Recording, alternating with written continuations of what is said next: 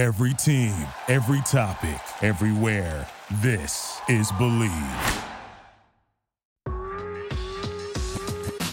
Hey gang, Mike and Mark with you. Hope you're all healthy and happy. You know, our guest today is one of those rarest of rare people. He's a baseball Hall of Famer. He's also a Hall of Fame human being. It's Trevor Hoffman, best closer for our money in National League history, certainly. And he's a good friend and a former teammate of yours, Mark. Yeah, interesting, Mike. I couldn't wait for this episode. Not only is he a good friend, but as you mentioned, the teammate that you expect, the work ethic that you admired, but being a competitor against him, but also being a teammate of his, it was extra special. There are so many moments, Mike, that he can talk about, but his humility always sticks out. And I can't wait to hear these stories, especially with the Hall of Fame. Trevor, marvelous 18-year career, National League record still 601 career saves. Let's go back to what we believe is your huge moment, and that comes as the back end of your fabulous career, your induction into the Hall of Fame in 2018. Take us back to that moment when you got the call and the emotions you felt at the time. Yeah, it was the third year on the ballot. It got to the point that my rise on percentage points was going in the right direction. And I really felt confident going into that third year that being able to achieve another 1%, I finished at 74%, was going to get me over the top. And so we had a little gathering at the house. We had an opportunity to time it at 2:00 that the call would come in a certain window. And it was a kind of a wait and see. You know, it was a tenuous hour, but you know, for those that don't know my older brother, he kind of was able to kind of bring some levity to the situation and humor. He always does. And I had my phone sitting on the table waiting for a potential phone call from Jack O'Connell, president of the Baseball Writers Association. And I wasn't really paying attention. My phone rings. It's obviously on Ringer, not muted. And everyone kind of heard the phone ring and just assumed it was Jack. And I looked down and I said, oh, don't worry about it. False alarm. It's just my brother Glenn who's standing right there. And only he just took such delight in the fact that he pumped the whole room. And 15 minutes later, the real call came through. And I think it was a neat way to break the tension that was in the room and also get us ready for that phone call. Trevor, when you get that phone call and you hear Jack O'Connell on the other end, take us into that. I mean, it gives me chills even thinking about that opportunity that you get that phone call. Obviously relief, but you're celebrating with the closest friends, including your wife, Tracy, and your 3 sons. Yeah, it was that anticipation. You hope it's going to happen. You don't know if it's going to happen. And then ultimately it does. And like in a blink of an eye, your whole career kind of passes before your eyes, and all the people and teammates that had a part in that journey all in one moment. And then you try and regather yourself and actually sound like you're a normal human being on a phone call, even though it's being filmed, it's being projected throughout the room. But to have the opportunity to let him know that the room was filled with people waiting to explode and getting that opportunity to do that with everyone was a lot of fun. But you're right. It's an anticipation that you want to have happen. And then when it finally does, you just kind of are overcome with emotion. You get the call in the winter, but you get inducted in the summer. When does it actually sink in, Trevor, that this is real, that you're an actual member of the Baseball Hall of Fame? Yeah, you go through an orientation probably a month or two afterwards, where you're in Cooperstown at the back end of the winter, so it's cold. There aren't a ton of people walking around, so you can maneuver the town pretty easily without getting stopped, and really get a sense and a feel of what's going to happen. And all the people that are involved, all the moving parts, you're going to get a chance to get to know a little bit better in that setting before it gets crazy. Because you're right, July is the town, the village of Cooperstown swells to 100,000 people, and you're sequestered in the Lake Otesaga Hotel. You're got blinders on. You're going from one thing to the next, and it's a whirlwind. And so that opportunity to go to Cooperstown and recognize the museum's content, purpose, and to know that you're a part in that hall where all the plaques are and where you're going to be stationed, man, it's chilling. It's not easy to get there. We had some difficulty travel wise where we got stuck in Philly where our connector wasn't going to Cooperstown, and we tried to get our clothes. The clothes weren't coming off the plane. And so what we were wearing to Cooperstown for the next 3 days. So it was a situation where we rented a car, we drove to Cooperstown, we got in late. But like I mentioned, what we wore that day, there was a lot of footage that they took. I was wearing the same Pacific baseball shirt for my son, and he was all jazzed that he got the school got the pub or whatever. But we were welcoming our clothes throughout that 2-day event. Trevor, what was that like when you realize the space that your plaque is going to be put on the wall? Was there something that you remembered that day that had a specific impact on you? Well, being roughly 20, 25 feet away from the inaugural class at the end of the rotunda, the way the sunlight was coming through the window panels or the window panes, just the way it lit up at the end of the hallway as you walk towards it. Because I wasn't quite sure. Yeah. I wasn't quite sure where they were where my plaque was going to be at. And so it just so happened that was the way they came back to that part of the room. And as I mentioned, to be that close to the inaugural class and to have a prominent spot. I mean, just being in the room's obviously a prominent spot, but it was pretty cool to know where you're going to be at, to see the light bouncing off of the plaques.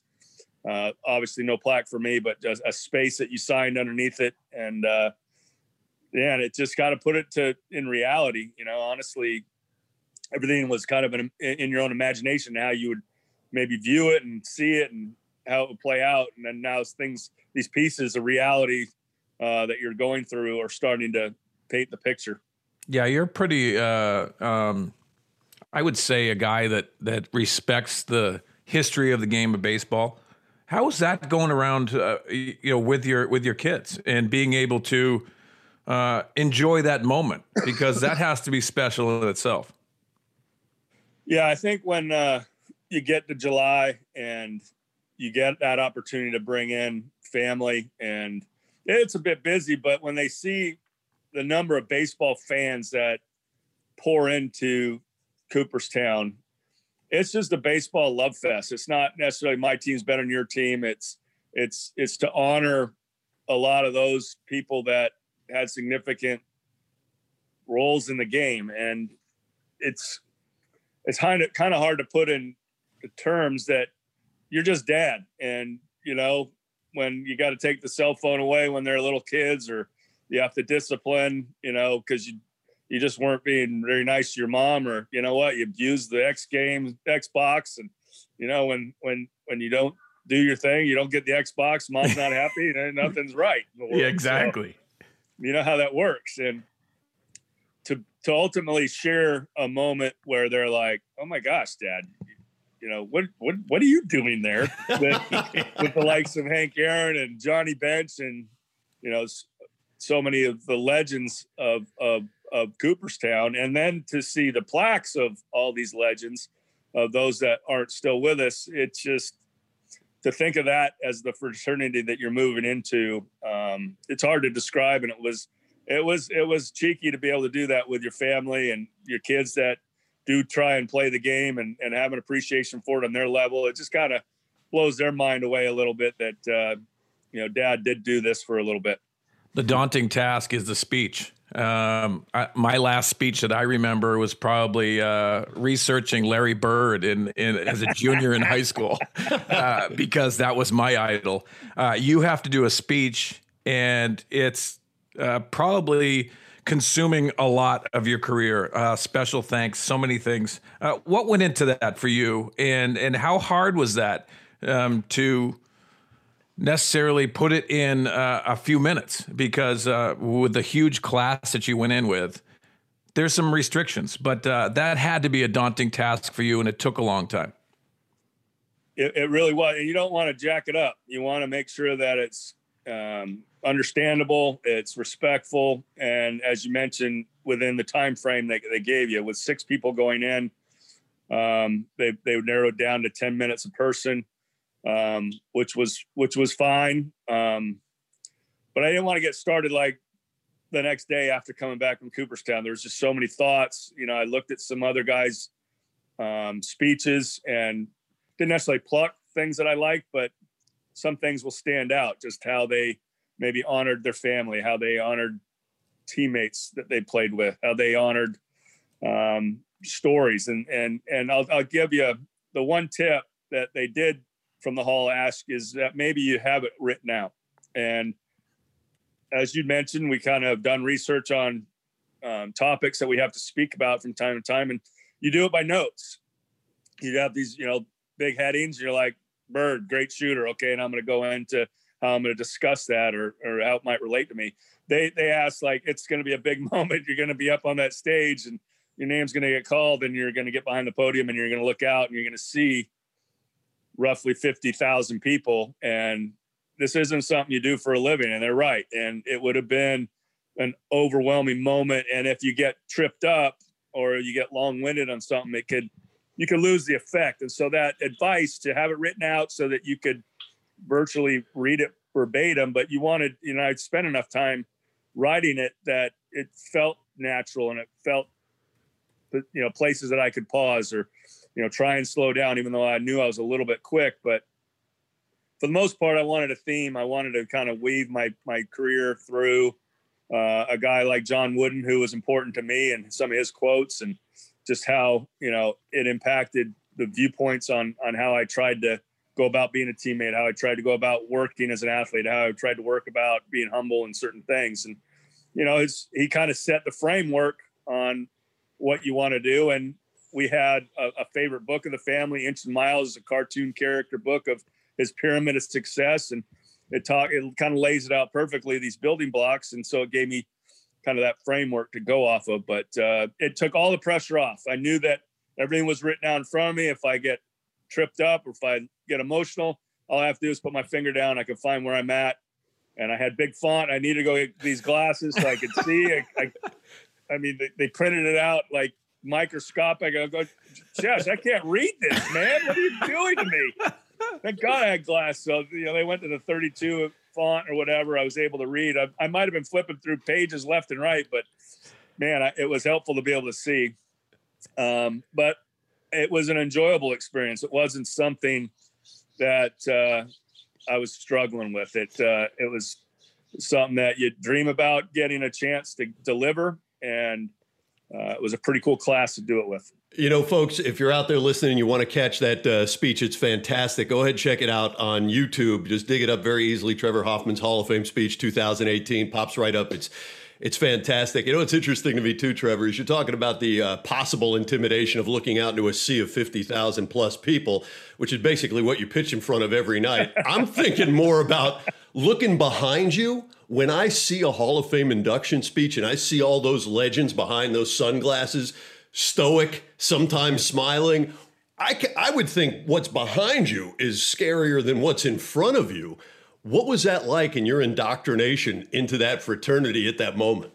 Yeah, that's a great point. Honestly, because everyone is so receptive to knowing what you're going through, having been it, man, they couldn't be more excited for you. They couldn't be more, we'll say, open arms to that fraternity. And I think because of that openness and that want and desire for you to be comfortable, it takes a lot of the pressure off. But you're right. You turn around and you see Ozzie Smith and you see Hank Aaron, as I mentioned. I mean, these are pillars of the Hall. And you're right. You could be getting caught up in what you're trying to say to the masses in front and your family, but then you talk about not wanting to mess up to the legends. I think you could probably get away with saying anything. If you keep it under 2 minutes, you'll get a standing O from them, because that's kind of what they want from you. But you know, at the end of the day, you got to do what you got to do. Trevor, when you are going through this process, you're pulled in every direction, and being there as a former teammate of yours, it was fascinating how the organization of the San Diego Padres set up parties, events for you, so everyone could really celebrate this moment with you. How did that make you feel, especially having ex-teammates, former teammates of yours that were around? Yeah, super pumped that so many people were able to make that journey.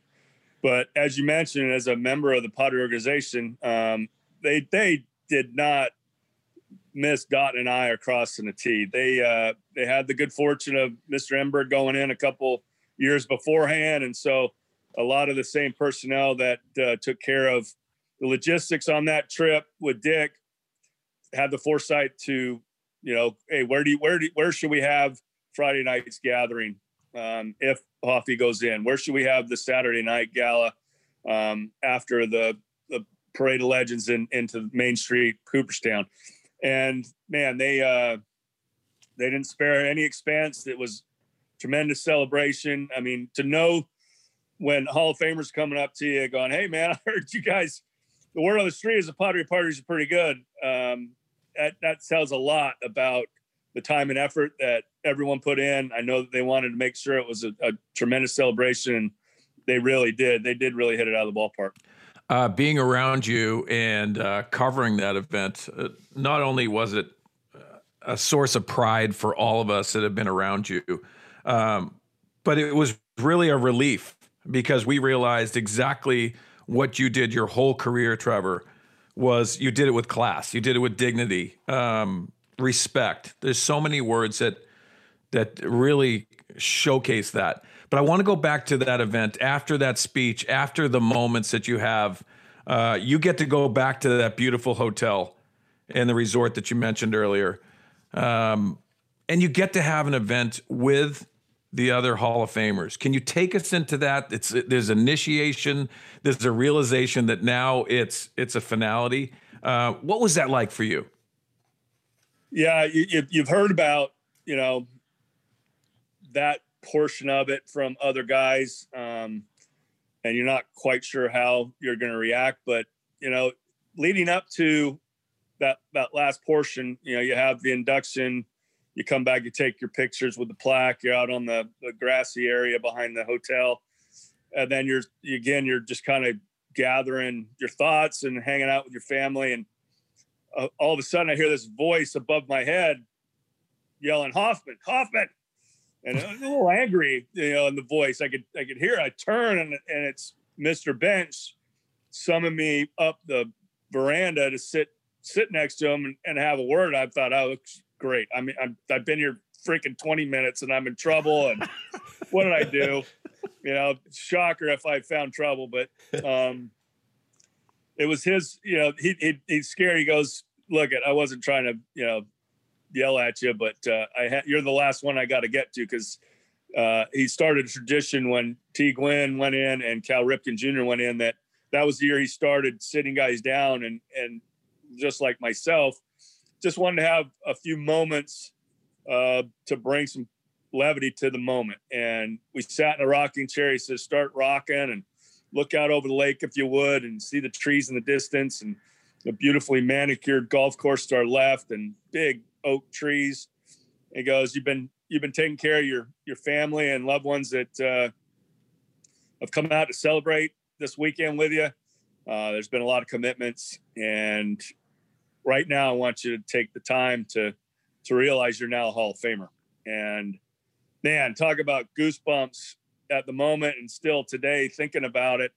It was pretty cool that he took the time really to give me that moment, because it is a whirlwind, and it's something that's going to be, you know, quickly over and done. And sometimes you might not have a chance to just take a deep breath and take it in. You will when you come back the following years, subsequent years, but you won't have the stage that you have as an inductee. And so that was fantastic to share that with him. I appreciated it. And from there, we immediately go into the space where dinner's going to be at. And I've said it in the past, it immediately hits me what my teammate Tony Gwynn was talking about. He didn't know where the heck to go when he walked into that room.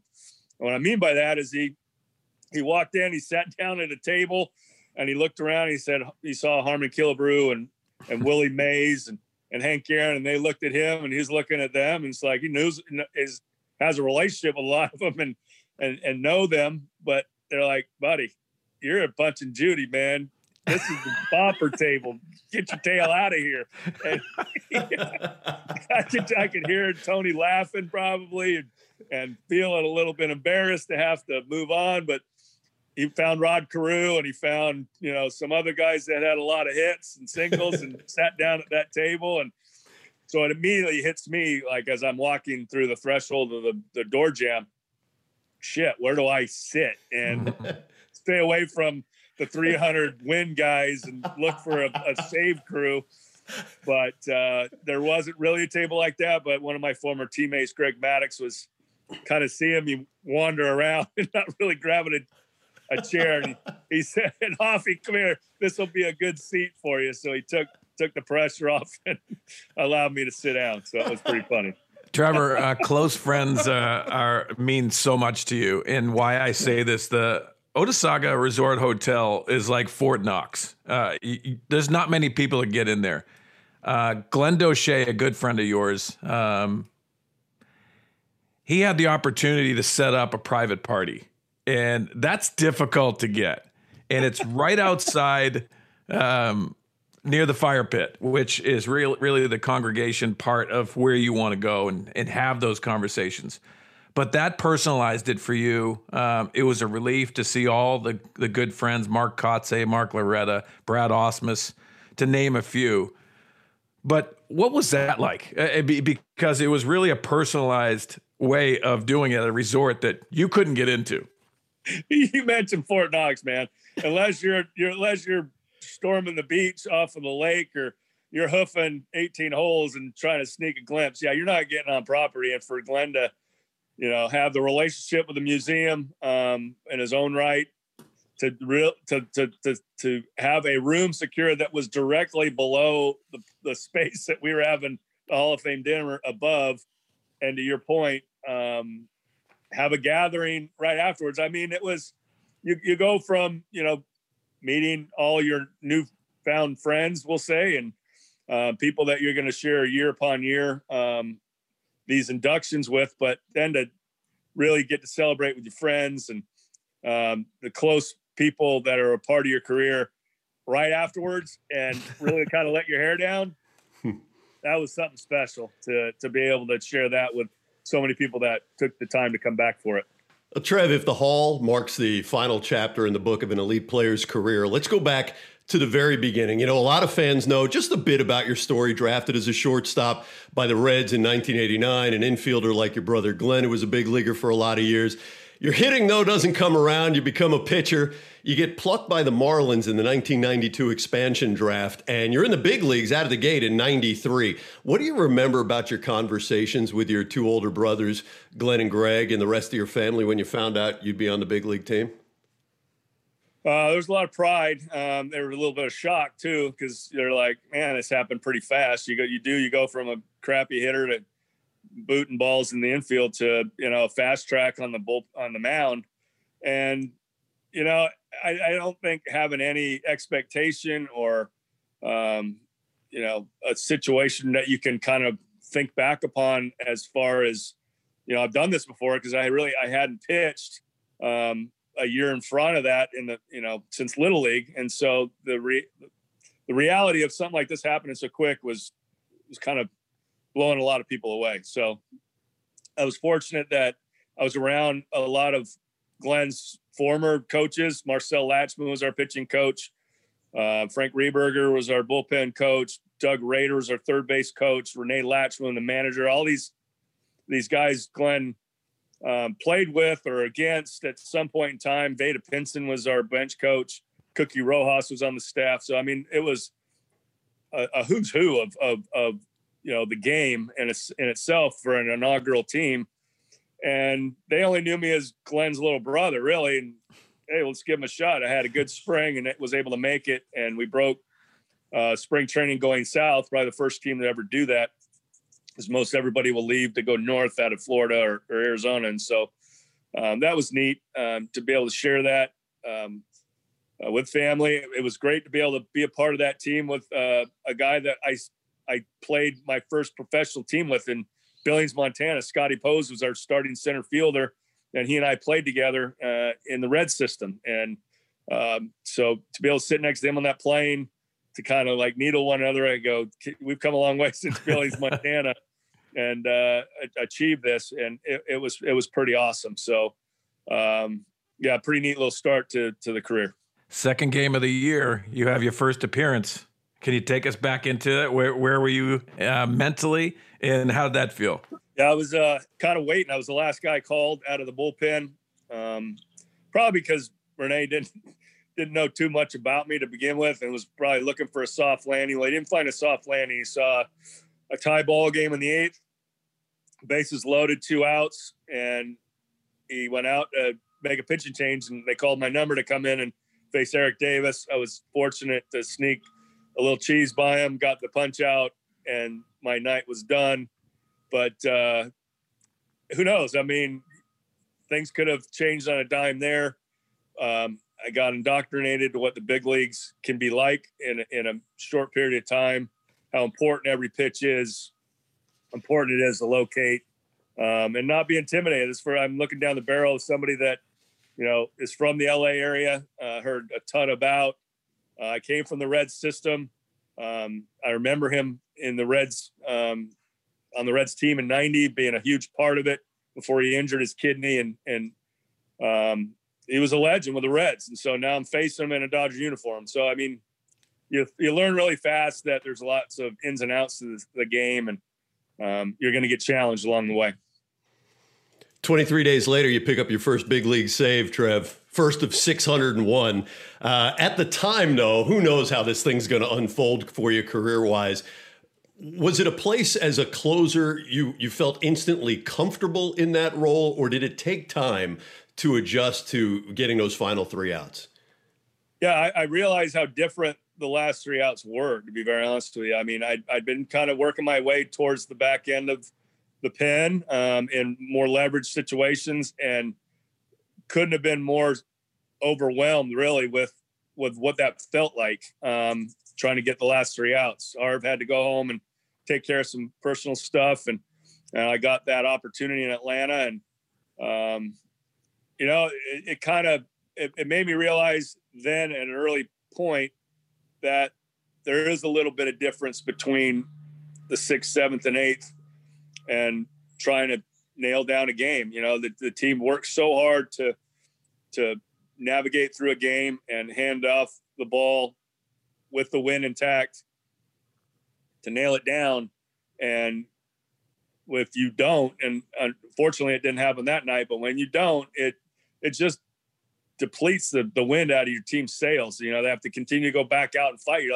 You're there, you're on the cusp of the finish line, and to have that ripped away, man, it does damage to the team, not only that game, but how you're going to progress through a series or even a road trip or homestand or whatever. And so I recognized pretty quickly that this is, you got to dial it up a little bit. Your focus has got to be that much better than what it's been in the past. So, but also just kind of put your head down and do what you do.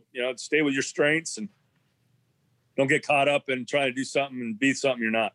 Well, mental toughness is such a big part of what you guys collectively do for a living. At that level, it's extraordinary. Your mental toughness was tested so early in your career. As you said, you're going to the back end of a ball game under big league pressure to produce the final 3 outs. 2 months plus after you break into the big leagues, you're then traded from the Marlins to the Padres, where you spend the bulk of your career. Gary Sheffield, a star for the Padres, gets flipped over to the Marlins. You get sent out west. I would imagine you had certain feelings because in San Diego, that was not a popular deal at the time. What was it like for you? Yeah, it wasn't. And I was, gaining traction in Florida as someone that I felt like they wanted to hang on to. Because of some of the success I was having. But what I didn't realize is you become part, of a chip in another way. Like for them to get a piece to their puzzle that they needed, and a guy like Gary Sheffield, who just missed the Triple Crown, was younger than myself actually, and had more time in the big leagues, and was really something anybody would want on their team. And they had a chance to get it with kind of an unproven couple pieces that, who knows what kind of career this guy's going to have, but we have the opportunity to get a bona fide hitter and power hitter and a third baseman. Let's do it. And at the time I didn't get it. I'm like, what did I do wrong, kind of thing. And that's when I relied on some tutelage from my older brother, Glenn. He's like, hey man, you're getting to go back home. You're going to be 100 miles from mom and dad. They're going to be able to come down and watch you. It's a situation where they're not going to be expected to win. They're going through a fire sale. They're letting all their proven pieces go. They're acquiring a lot of young talent. The architect behind that was Randy Smith, who's I'm still close with, that, was able to bring back pieces under those conditions that turned out to be pretty darn good. Sweens mentioned Brad Ausmus, a teammate of mine that, was able to make it all the way back to Cooperstown for me, that we became part of that team within 3 weeks of one another. I remember walking through the tunnel in Wrigley Field, and him and Andy Ashby, almost, did smoke his head at the top of the dugout because we didn't know that you're supposed to duck. But Brad being smaller, kind of snuck right on through. But within 3 weeks of me going to San Diego, I had the opportunity to be next to some lifelong friends. And so you never really know what's going to be around the next corner in the game of baseball. You can't get too comfortable anywhere you're at. You never know how long it's going to be for. And that's kind of when you gotta focus on doing your job. I was fortunate that next stop, I was able to spend 15 years in San Diego, and, wouldn't trade him for the world. Had a chance to be a part of an organization that understood continuity. Kevin Towers took over Randy Smith, hired Bruce Bochy, and those two guys worked extremely well together with the relationship they'd built, and put together winning ball clubs that San Diego hasn't seen the likes of for a while. And many, many guys came through our clubhouse, and Swain's can attest to this. Like we all had roles. We all respected one another. I remember having conversations with the group that we have all-stars in this locker room. And yet, guys, it's important that we all check our ego in at the door when you walk into this clubhouse, because we're a team, and we got to learn to pull on the same rope together. We got to learn to have fun. We got to learn to call people out. And really, those type of conversations, man, you're thankful for. Well, Trevor, you go to the playoffs in 1996. You have some special moments. You're starting to develop that work ethic that's resonating, obviously, on your teammates, the organization, but throughout baseball. Closing out games. But I want to fast forward into 1998, because that's a special year individually, but also collectively. You make your first All-Star game, and this is starting to snowball with this team, and something that really became special.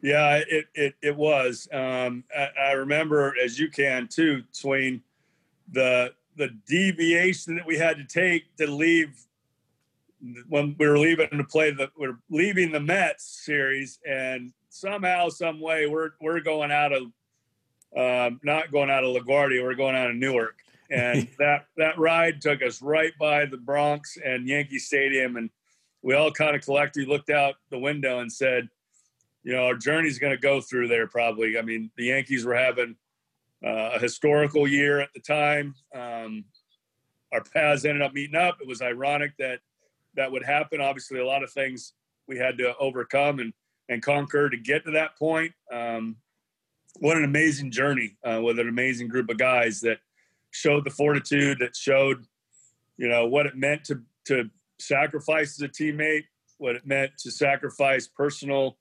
situations for the betterment of something bigger. And, it's winning has a lot to do with that. Winning helps, but I think ultimately when you have a chance to share those type of things with a group of guys, it's pretty special.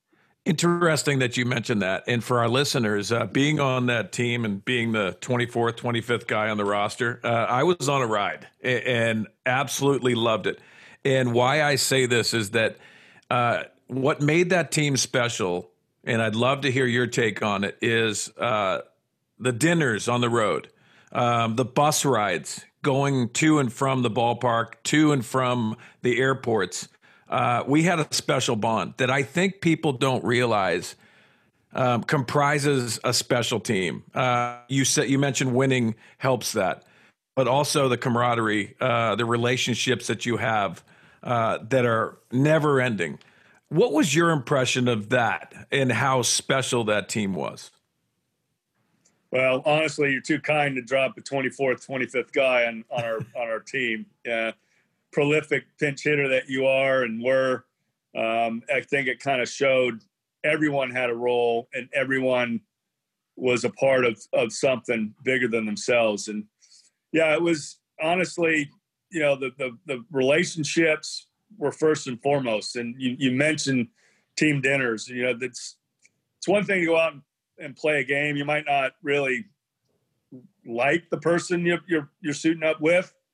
You might have differences, and you just go out and you plug away and you're trying to win a ball game. But man, we'd show up in a city and there'd be 20 guys going to dinner, and that's where you kind of get to know, what someone's all about, like what's in their heart and what they care about, and what's going on with their families, and just fun. I mean, we just tried to. It's a long grind. I mean, the baseball seasons can be long, and so when you have an opportunity to share a lot of intimate moments away from the baseball field, whether it's at a dinner or the bus rides or a fair game, if you did something stupid and you tripped and fell in the field, or you made a boo-boo or something, it was going to get called out. You knew it was coming, and how you were going to handle it it was fair game. It didn't matter if you were T. Gwynn, Kevin Brown, or Andy Sheets. It was on. And so, and I think guys respected that. I think that's what allowed us to play so well with one another and understand this was something unique and enjoy the ride. Hey, Trev, you hear this all the time. Guys who make it to the World Series, when they're young, they think, well, I'll be back. And when you're an older player, you have a whole different perspective. For you, I believe, if my math's correct, it was like your 6th year into the league of an 18-year career. What was it like for you pitching in the World Series, or just being there as part of a teammate in the World Series, as compared to any other experience you had on the field in the game? Yeah, a little bit of an out-of-body experience. I mean, the city and town of San Diego was going bonkers for a month straight. And, I'd never experienced that.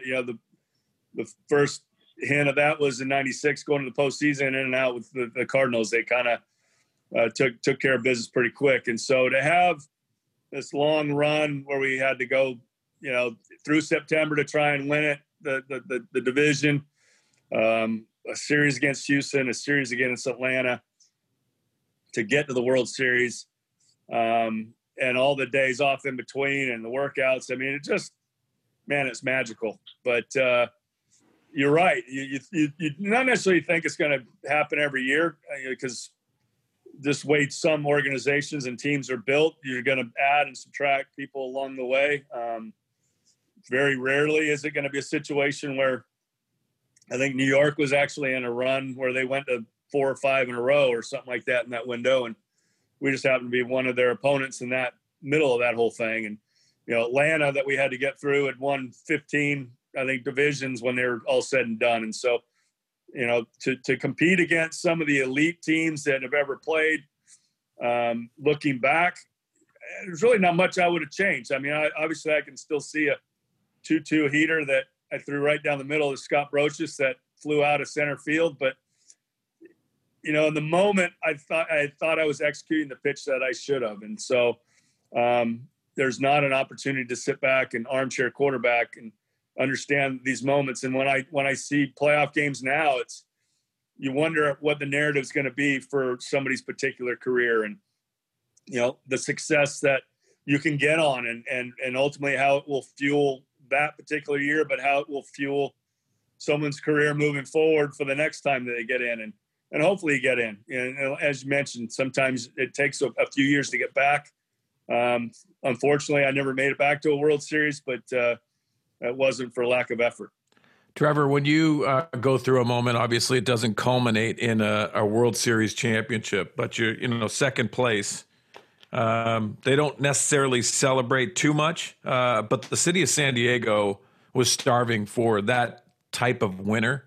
What did that mean to you, being able to celebrate with the city of San Diego and all the Padre fans?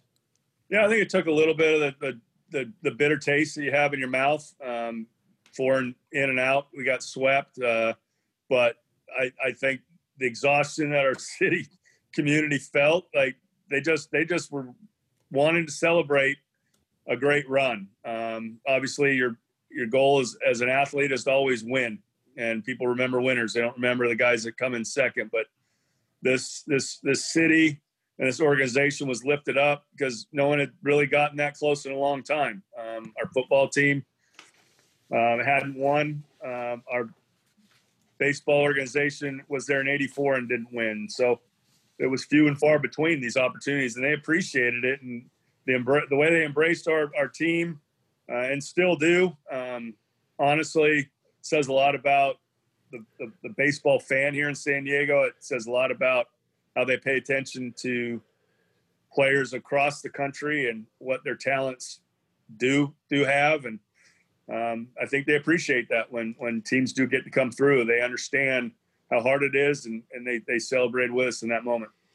Guys, no doubt 98 was a special year for you and as a team. But personally, Trevor, it was the first of your 7 All-Star appearances. But I want to get your thoughts on your second All-Star game, because that came a year later in 1999. For fans who remember, this is the game that was in Fenway Park with Ted Williams and Tony Gwynn when the nominees for the All-Century team were revealed then. Trevor, where does that 99 All-Star game rank for you among your favorite MLB experiences? Yeah, Mike, honestly, it's on par with as big of a moment as the Hall of Fame really was, because they celebrated the All-Century team. They brought back Warren Spahn. They brought back Hank Aaron. They brought back Cal Ripken Jr. They, just the people got brought back. Ken Griffey Jr. was playing, and Ripken was still participating. But honestly, to have that many greats in one spot on a field, and such an iconic field that the historical perspective that Fenway Park represented, and again to look around and see that you're a part of it, man, it was another eye-popping moment. And so, here I'm there with, my young family. My boys had no clue what was going on. All they wanted to do was hit wiffle balls. And so when Home Run Derby was in full swing and Mark McGwire was hitting 15 bombs out, my guys were in the shower trying to hit it through the tile, because that's where we were having fun spending the All-Star experience. So it was fantastic to see the different levels of what baseball can give you, and whether it's someone that I looked up to and had great admiration for their career, or someone as little as my 2-year-old son, just excited to play with dad in a big league clubhouse that he had no clue what it was. Just kind of shows you, the many reaches that the game of baseball has. Part of your identity, Trevor, which I think is fascinating, it's a song, Hell's Bells. Yeah. And the way everything starts, I've been on both sides of it as a teammate, which I absolutely loved, being on the opposition, hearing Hell's Bells. I'd love to hear your take, because especially at Petco Park, when you open that door and that first sound comes out of Hell's Bells, what was it like for you? Because I know what it was as an opposition. I knew what it was as a teammate. I couldn't wait to hear that first dong. Honestly, I have, my perspective is like, how can a band or an artist get so charged up to play the same song 1,000 580 million times, right? Like, how do they bring the same energy and the same? For me, to be able to swing open that bullpen door and hear the first dong, as you mentioned it, play, and to have people go ape crap, and you try and maintain a level of focus, but you couldn't wait for that moment either. Like, you're nervous, but you're also like, let's get the third out, man. So, because I want to get in there and compete, and I want to hear the crowd react, and I want to hear the music of AC/DC's Hell's Bells and all that it entailed. And it became larger than life. I mean, it was, with all the entrance songs, some guys have had some really good ones, and I know I'm being a little bit partial, but it was off the charts, and our fan base helped do that. I think just the way it was created, the amount of times that they had the chime, the amount of time they waited till I got to a certain spot in the field before the lead guitar came in, and then it just started ripping away at the lyrics. The timing of it was awesome. It was almost like it didn't last long enough. You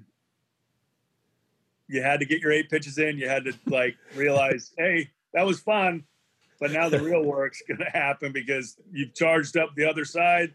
They would like nothing more than to just pop the balloon in your parade that you just created and send you home with a big fat L. And, it didn't help one way or the other as far as the ball crossing the plate more often than not, but I could always rely on a little bit of an adrenaline kick from that song. Other side of the coin, though, Swings, it had to be somewhat intimidating to when you're the opposition. You just start hearing that music. Does that go advantage Hoffman in that situation, especially if you're a young player? Yeah, I don't think you feel like you're popping the balloon that Trevor talked about. It was very intimidating. It had the ability, and it upped the ante in your concentration level, which I think is fascinating. That's the one-on-one matchup that I don't think our listeners understand. That's what it becomes. Yes, there's people behind Trevor trying to play defense behind him, but it's that one-on-one matchup that makes it so fascinating about the sport of baseball. Interesting, Trevor. I think it's fascinating to hear somebody on the opposition, and this is a former teammate of yours, Mike Piazza. Some pitchers fool you. Some guys overpower you. Hoffman embarrasses you. That's why I think it's important to get perspective on your peers that you're going against. And that's fascinating to hear. What's your feeling of that? Well, what an honor to have those type of words spoken about you from a guy that I share the Hall of Fame with, a guy that I remember competing hard against. Mike was a fierce competitor, wanted nothing more than to get the big hit to propel his team. And let's face it, I mean, Mike had some pretty good success. I don't think I embarrassed him enough times because I felt rather embarrassed out there on the mound when embarrassed is a strong word. I will say there was a few times when Mike would make contact with a ball and he would look up, not knowing where the ball went, and it went out of the ballpark down the right field line, and he's looking out in left field and has to realize that he hit a homer. I thought that was funny. I thought, you know what, I can't believe he didn't know where he hit that. And, he made great contact and great power that he has, but I thought it was hilarious that there were times when he didn't know where the ball went.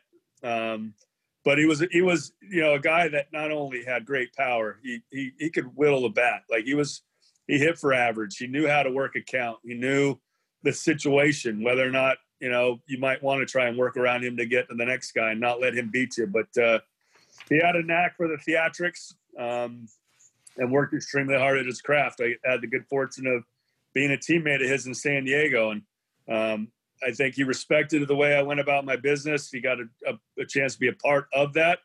I think the part that he didn't like was, after the game, for a guy that only threw 3 outs, there was such a litany of crap that I would go through with ice in my shoulder, with the Hyvamat.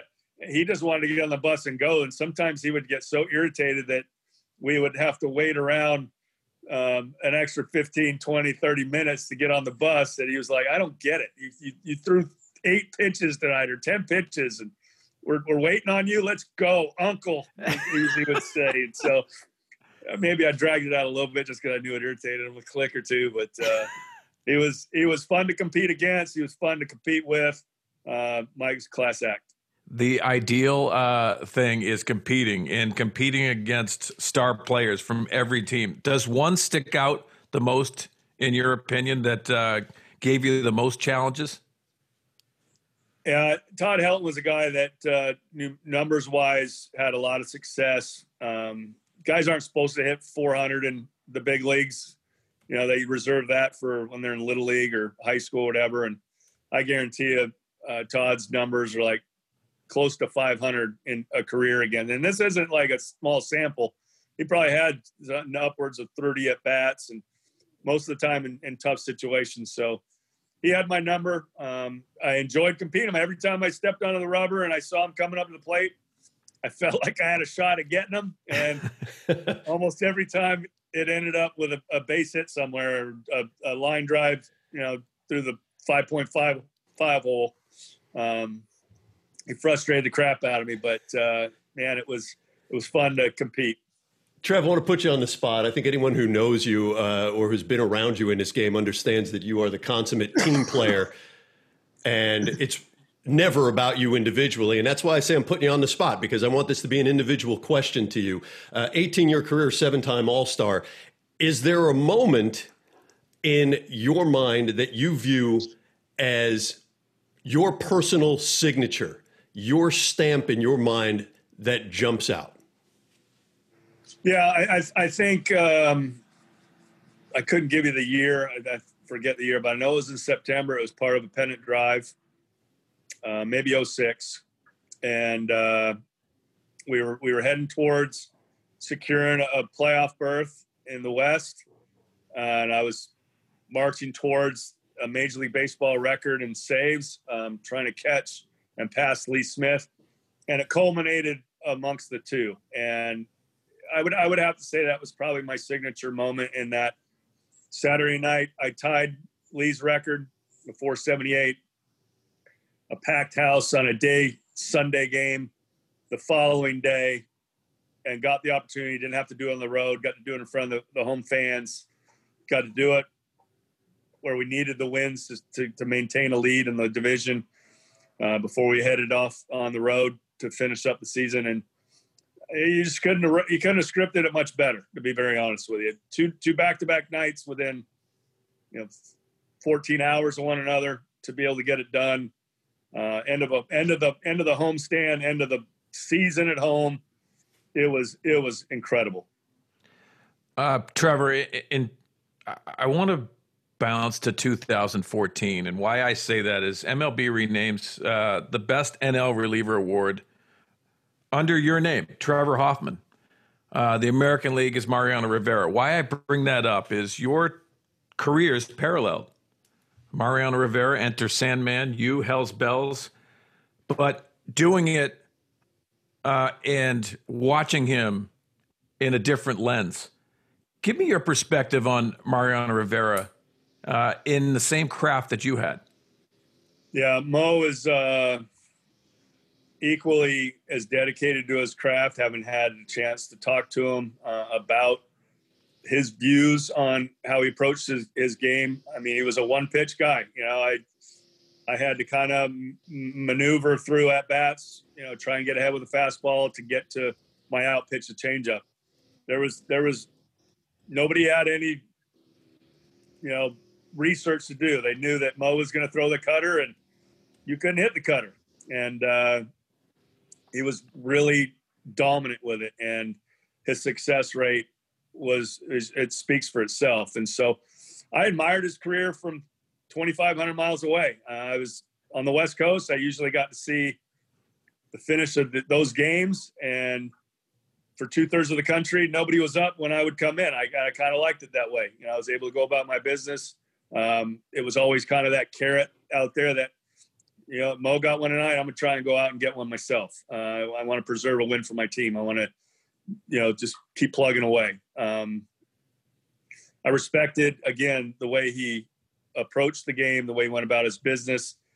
He wasn't a lot of fanfare. He wasn't pointing at hitters when he punched them out. He'd go up, shake the catcher's hand after he got his job done. And, his numbers speak for themselves. I mean, it's one thing to have a paralleled, maybe regular season career, but what he was able to achieve and accomplish in the postseason with 5 rings and the numbers under 1 ERA and 50+ saves in the postseason is just really incredible what he was able to accomplish. So to even be mentioned in the same light is pretty incredible. I'm glad that I get to name the National League Reliever of the Year with my namesake, as he does with the American League, and we get a chance to deliver that in the World Series, usually game 3 or 4. But it's much respect for the guy that got it done on the East Coast. Yeah, interesting. Both guys, signature pitches, the cutter, yours, the changeup. Fascinating stuff because it was the respect of whole Major League Baseball that both of you had that represents those awards, and congratulations on that. The one thing I want to mention, and there's a lot of people to thank, Trevor, and you've always, if anyone's heard an interview with you, you thank a lot of people. It's about your teammates, about everybody else.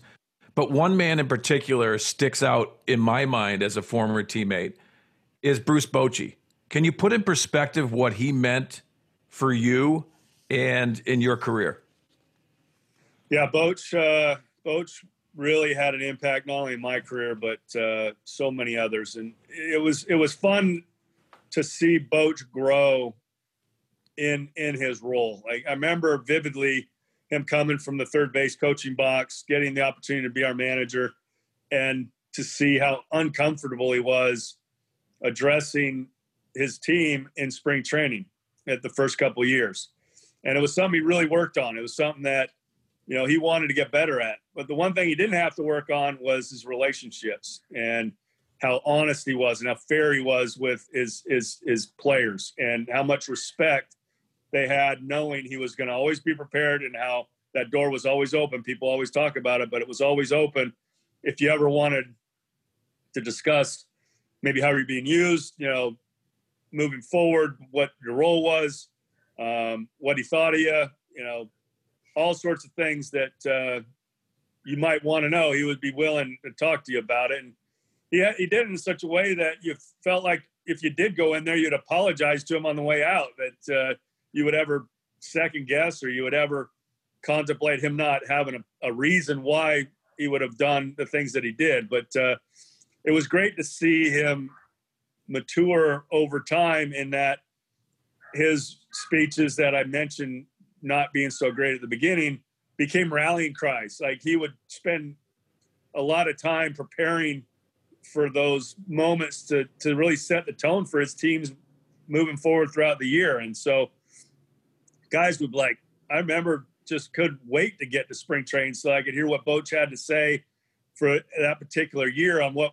we're going to try and accomplish and how we're going to try and get to the top of the mountain and know that he was going to set forth a plan on what was going to be expected of every guy that was in that room. And the things that maybe we didn't do great last year, you know what, he would address and say, if we do things better and we shore these things up, they're going to lead to better days. And, it's a sign of a true leader. It's a sign of someone that embraced those challenges. And I'm very thankful that I got a chance to play for him. Obviously, he went on and had tremendous success up in San Francisco. That's well documented with 3 world championships in 5 years. But I think he cut his teeth down in San Diego and getting to know how to push guys' buttons and how to put people in situations to be successful. And not be afraid to make the hard decision. He's had superstars that he hasn't necessarily put on playoff rosters. He's had superstars that he's had to maybe not utilize in ways that they thought they were going to. And those are situations that I think you learn over time, that it's not about the one individual, it's about the team. Trevor, there's clearly one thing this year has taught all of us is that you never can predict one day to the next, never mind looking down the road too far. But as you've pointed out, you've had a chance to meet some extraordinary people in your run through your baseball life.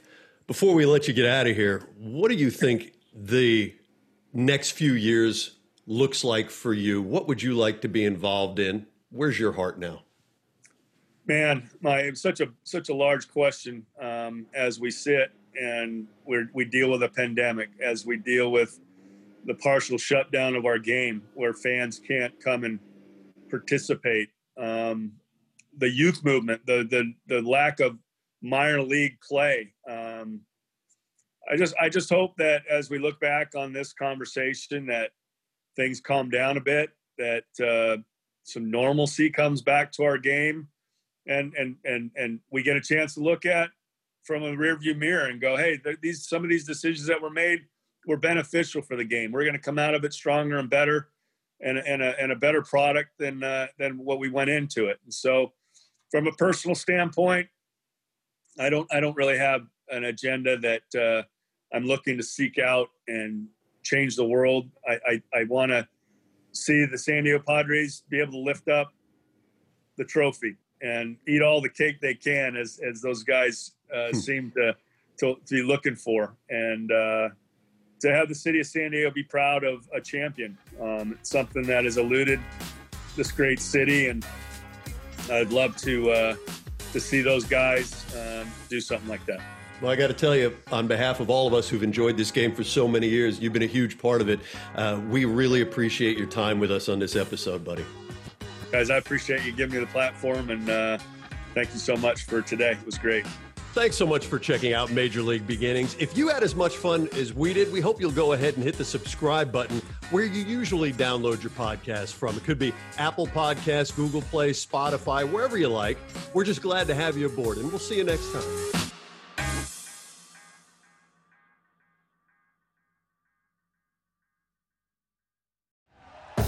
Thank you for listening to Believe. You can show support to your host by subscribing to the show and giving us a 5-star rating on your preferred platform. Check us out at Believe.com and search for BLEAV on YouTube.